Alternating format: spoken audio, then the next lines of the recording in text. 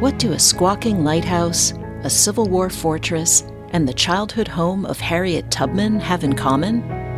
They're all major tourist destinations along the Chesapeake Bay. Over the summer, members of Congress introduced a bill that would create a new national recreation area, including these sites and many others. This episode, we talk with some of the people involved in preserving key pieces of Mid-Atlantic history. I'm Jennifer Eric, and this is The Secret Lives of Parks. The park system is home to rare natural wonders and feats of human ingenuity. Some of the only old-growth giant sequoias left on Earth. The steps where Martin Luther King gave his I Have a Dream speech. The last stand of tallgrass prairie in Kansas.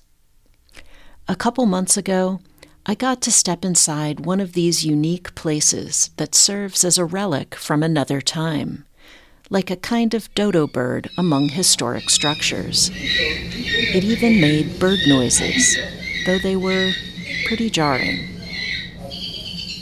This rare place is the Thomas Point Shoal Lighthouse. It's the last screw-pile lighthouse still in operation in the Chesapeake Bay, out of the 40 or so that once lit the way for sailors navigating the rocky coast. True to its name, the structure was secured to its location off the coast of Annapolis, Maryland, by screwing its cast-iron piles into the bottom of the bay. Unlike a typical lighthouse design, which resembles a single vertical pillar, the Thomas Point Lighthouse is wide and angular.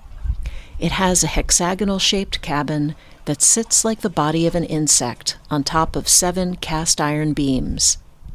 The building features dormer-style windows beneath a cupola housing its reconstructed beacon, which once operated day and night, powered by kerosene, that a lighthouse keeper needed to replenish every 4 hours.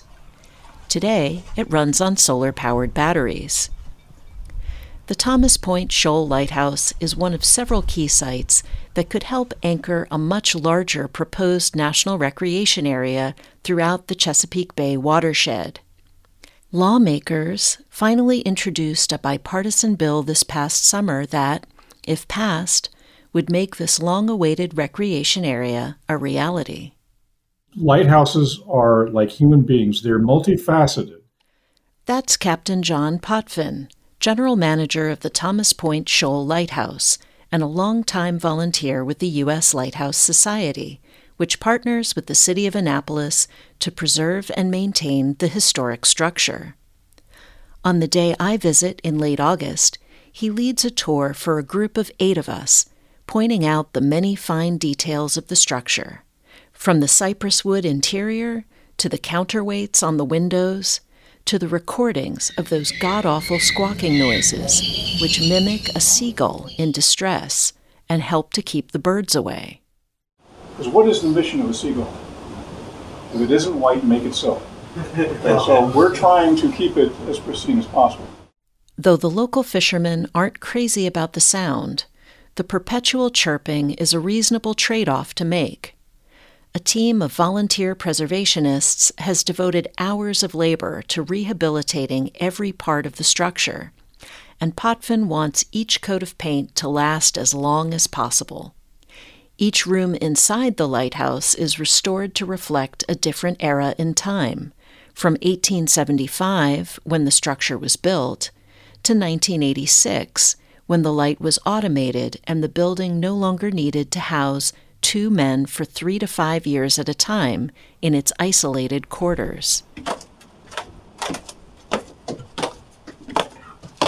One of Potvin's favorite items is in the kitchen, a room restored to its 1875 appearance.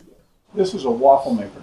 So back in the day, 1875, they've got a waffle maker out here. And when the waffles are done, they twist it. Okay, you get that in the hotel. You maybe have that at home. Yeah, look at this. Check this out. Nice. You got diamonds, you got hearts, you got... What do you think they were using the waffles for? Cards. So a lot of people lost their breakfast because they lost a bet. As Potvin guides us around the different rooms, he asks questions, challenging us to imagine what unfamiliar objects were used for. He peppers us with trivia, everything from a lighthouse keeper's salary. What was the average salary of a lighthouse keeper in 1875? $500. $600. So in 1939, when the lighthouse service left there, what was the average annual salary for a lighthouse keeper? $600. They never got a raise. Oh, man. That's all they ever got. Oh. To the daily coffee ration. This is 1.5 ounces of coffee. Okay? That's all they are allotted. To the uniforms the men were required to wear, despite living in isolation, a half-hour boat ride from shore. Their uniforms were wool. So can you imagine how hot that was in the summertime? But they had to have them ironed because there were quality control inspections from the lighthouse service that would come out unannounced to make sure that they were in uniform, the place was tidy and well kept. Otherwise, they'd earn demerits. He points to a picture on the wall and tells us about a tour he once gave to a celebrity guest. Now, that's Jimmy Buffett. He was here 2 years ago. I gave him a 3-hour tour of the lighthouse. I thought it was going to never end, but he did sing 2 songs while he got here. And one of the songs that he sang out here, when you're sitting in that room right there, is called Coast of Marseille. The other one has not been published yet. It'll be on this next album. And I can't tell you the name of it, but I can tell you that the song was written by James Taylor. And I said, well, how are you going to get permission to play his song? He said, well, I'm having dinner with him Sunday night. I'll just ask him. I'm not much of a parrot head myself, but when I learned that Jimmy Buffett had passed away the day after we took this tour, it felt special to know I'd stood in the spot where he made one of his last recordings. So as you go up these stairs, bear to the left, because it gets very narrow on the right side. So head off upstairs.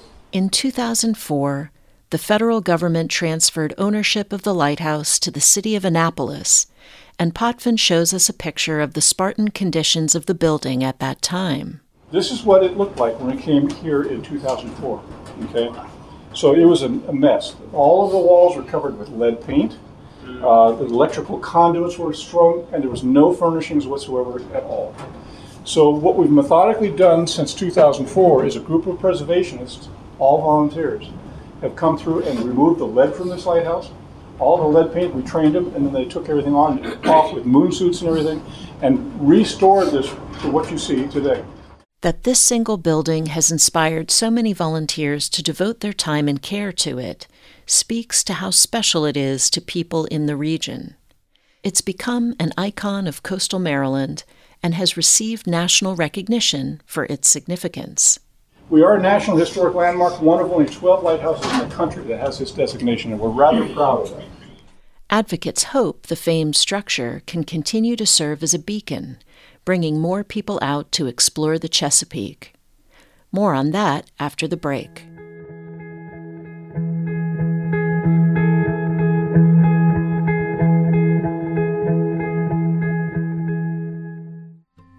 I'm Abby Robertson, and I am Senior Manager of Strategic Partnerships and Marketing with National Parks Conservation Association.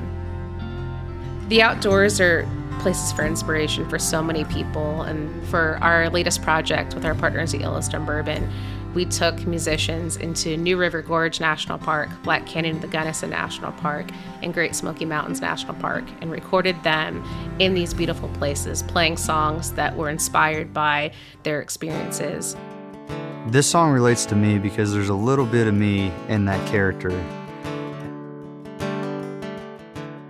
Some of these people I'd already met by going to their shows, so I think that resonated with them as authentic. But yeah, I mean, everybody was really excited. Who doesn't want to go out to a national park for a day and do the thing that you love the most?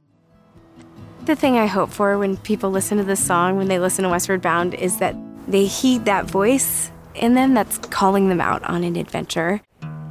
Not only does the videos themselves showcase this beauty of the parks, but we also get to see the source of inspiration right alongside the actual song, what the artist created. In my song, Drink the River, you see inspiration drawn from the national parks through references to not just the river, but to nature in general and the power of nature.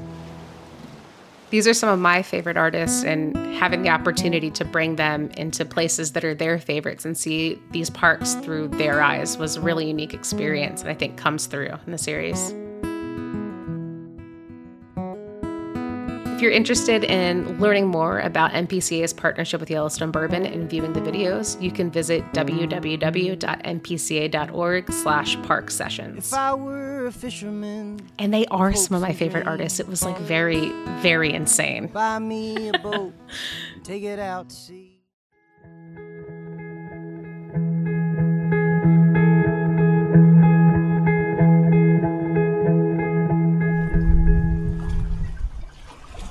Just sitting here and hearing the water and seeing the breeze, it's just so calming and restorative to your soul.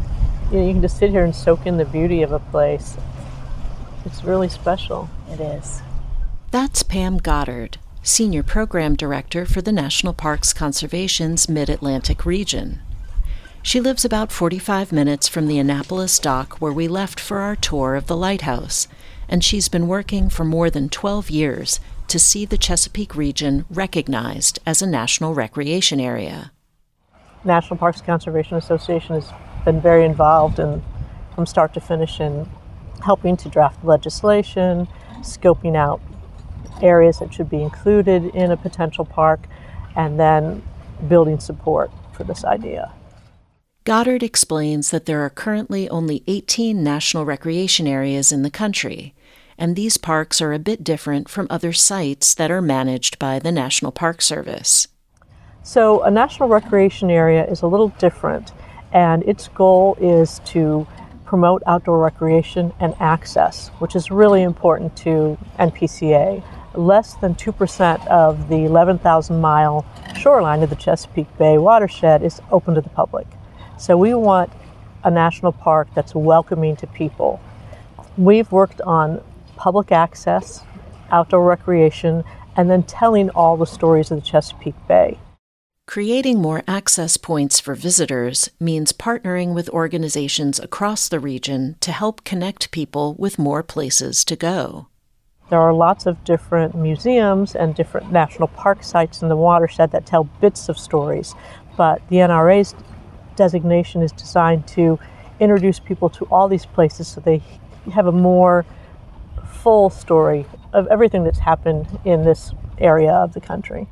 One of Goddard's favorite sites is about 200 miles south of the lighthouse in Annapolis, a historic site known as Fort Monroe National Monument in Hampton, Virginia. It's the place where privateers from the Netherlands brought the first enslaved people to America in 1619. It later became the site of a Civil War fort where Union officers refused to return enslaved people to Confederates, declaring them contraband of war. This act effectively freed thousands of people well before the 13th Amendment was ratified, and the site became known as Freedom's Fortress. Goddard worked with community members to help establish the fort and surrounding area as a national monument in 2011. Fort Monroe will always be very special to me. It's kind of a microcosm of the Chesapeake National Recreation Area because there's a million stories there. You know, you can hear about Captain John Smith's landing there. You can hear about the very first people enslaved there. You can hear about Harriet Tubman going there to nurse the ill during the Civil War and how it became Freedom's Fortress. You can also learn about warships during the war. Every time I go to Fort Monroe, I learn something new. And that's the beauty of the Chesapeake National Recreation Area, is that there are so many things to see and do and learn here. And the CNRA will kind of give everybody a guidebook to all that. She mentions some of the other important sites that a national recreation area would help to highlight and preserve, including the Native American village of Werowocomoco, that served as the headquarters for Chief Powhatan in the 1600s, as well as the first English settlement at Jamestown, and the childhood home of the famed abolitionist and freedom fighter Harriet Tubman. It's vast and inspiring, and as I said, it tells all the stories of our country. It tells about the first settlement, it tells about the Native Americans who lived here way before any English settlement began. It tells the history of our industry. It's also just a gorgeous natural area for exploring. It's just an amazing, beautiful place. I mean, you can go from spot to spot. You can go to Blackwater Wildlife Refuge and see amazing wildlife. You can go to the Harriet Tubman National Underground Railroad Museum and hear about her history. So if you just take a boat out on any of the tributaries, you will recognize the beauty and the specialness of this area. The Chesapeake Bay is the largest estuary in the country, a place where the Atlantic Ocean meets with a series of rivers. And the key to interpreting a place so large is to bring local experts on board to continue telling the stories they know best. So the beauty of a national recreation area is that the Park Service doesn't have to own all the land or all the sites. I mean, there are going to be partner sites that are already run by the state or privately that we want to share with park goers, but the Park Service doesn't have to run and own all of those.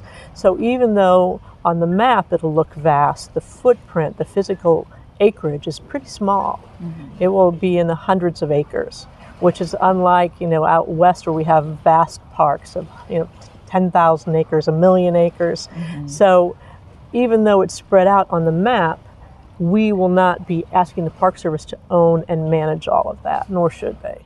Goddard describes the park site as a way to open more doors across the region and help guide visitors to what they most want to see and learn. There's a lot of stories. It's a long history, and there's a lot to share, and we can't do it all in one place. So it's really a guidebook to all the different areas that you can go to learn more. John Reynolds, a founding board member of the Chesapeake Conservancy, is one of the people who's helping to build those partnerships across the region. Like Captain Potvin, Reynolds has devoted himself to volunteer work in his retirement. In his case, his day job was a 39-year career at the National Park Service that included serving as deputy director for the agency. So you can identify me as a retired, happy National Park Service person. One of the major milestones he's achieved so far in his second career as a volunteer is leading a campaign to establish the Captain John Smith Chesapeake National Historic Trail, the first water-based trail in the national park system. I spent the next 10 years getting to know the Chesapeake and its major tributaries as a result of that. As Reynolds explored more of the area, the scope of his work naturally grew. He served on friends groups and advisory councils, building relationships with people around the region. He helped to launch the Chesapeake Conservancy with a goal of building support for the proposed national recreation area. This involves collaborating with a range of stakeholders, from members of indigenous tribes, such as the Rappahannock people of the region, to the watermen whose seafood serves as the economic backbone of the area, to the experts at natural areas and museums, state parks and historic societies, who are the keepers of the Mid-Atlantic's history and lore. I mean, these are just pieces of stories about the Chesapeake Bay that affected the creation of the nation and the history of how we treated human beings as slaves and the history of indigenous people who only recently have been recognized that they're actually still nations and they're still here. And this warp and weave of how the history of the country took place is so concentrated around the Chesapeake Bay. If you can just find opportunity to go find out where the stories are and build opportunity for the future. Although some people have expressed concern that a national recreation area would lead to government regulation of the bay, something Reynolds insists is not part of the legislation, overall, he's seen widespread support. In concept, nothing that we're proposing here is actually new. It's different, but it is not novelty so much as coordination and recognition of each other's values. No one can predict what will happen in Congress, but Reynolds, who is very experienced with park legislation, is really upbeat. I'm not only hopeful about the National Recreation Area being established, I'm optimistic. Could it happen this Congress? It's possible. at least theoretically, and it's happened in other cases historically. It's possible. It's probably equally possible that that won't happen, and it'll be reintroduced into the next Congress. And my experience says that sooner or later, really good ideas that are put together with a wide variety of people becomes law. It may take time. I've seen it happen really quickly and unexpectedly, and I've seen it take what seems to be forever, and suddenly the time is right and it happens. Of course, Reynolds has a preference in the timing. I would far prefer that it happened quickly, because I'd like to see the opportunities start to become flowers growing instead of seeds being planted. On the other hand, if it has to wait, the opportunities will still be there. The Chesapeake Conservancy, like NPCA, is going to be in it for the long haul. If it takes a long haul, you know what? We'll do it.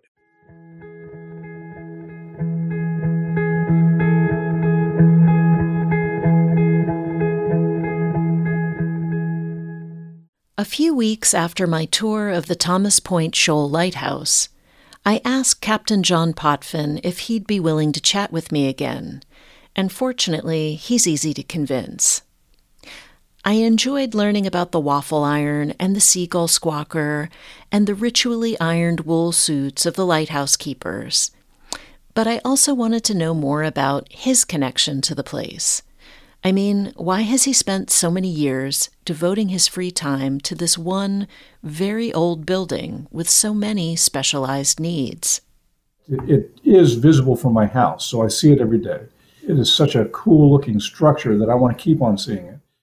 Fortunately, his significant other also encouraged him in his interests. I retired in 2015. And my wife said, you can't just sit around the house and do nothing. You have to do something. So she said, why don't you see if somebody's looking for a volunteer or something? So I checked out, and somebody was running an ad in the newspaper wanting painters for the lighthouse. So I went out there as a painter, and they said, well, at least you know which side of the brush to hold. So that's where I started. Over time, he took on more and more responsibility, and he jokes about the promotions he received as a result. When they moved me from a volunteer to the role of preservation manager, they doubled my salary from 0 to 0. And then when they made me the lighthouse manager, they tripled my salary to 0.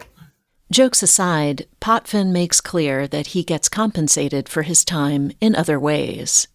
It's not the money that matters. What matters to me is the pleasure that people take when they go out and see this lighthouse. I get more payment from people smiling when they come off this lighthouse of what they've seen. That's where my payment is.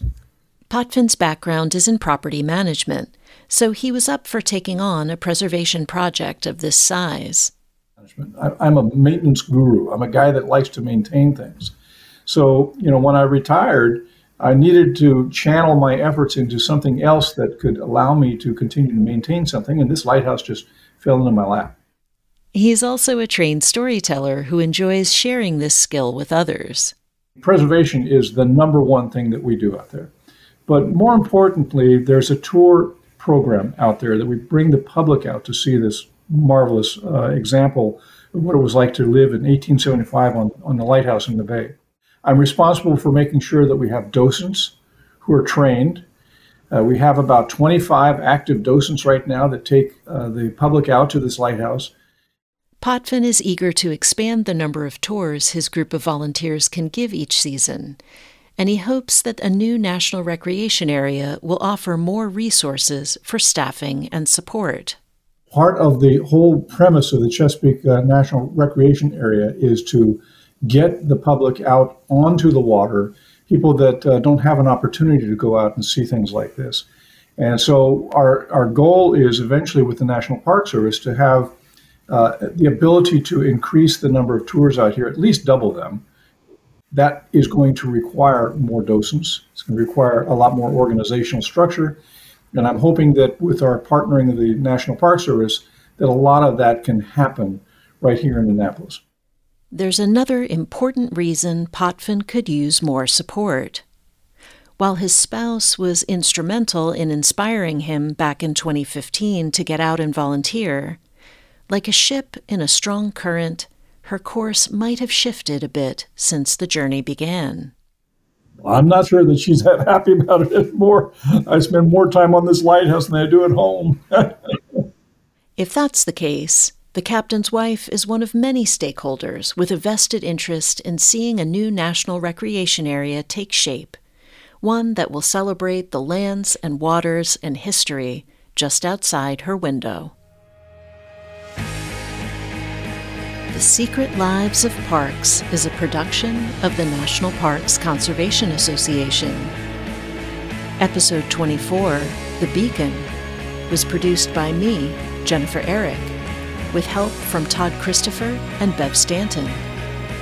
Special thanks to Ed Sturley. Original theme music by Chad Fisher. Learn more about the Chesapeake Conservancy at chesapeakeconservancy.org. Learn more about this podcast and listen to the rest of our stories at thesecretlivesofparks.org. For more than a century, the National Parks Conservation Association has been protecting and enhancing America's national parks for present and future generations. With more than 1.6 million members and supporters, NPCA is the nation's only independent, nonpartisan advocacy organization dedicated to protecting national parks. And we're proud of it, too. You can join the fight to preserve the Chesapeake Bay and all of our nationally significant lands and waters. Learn more and join us at npca.org.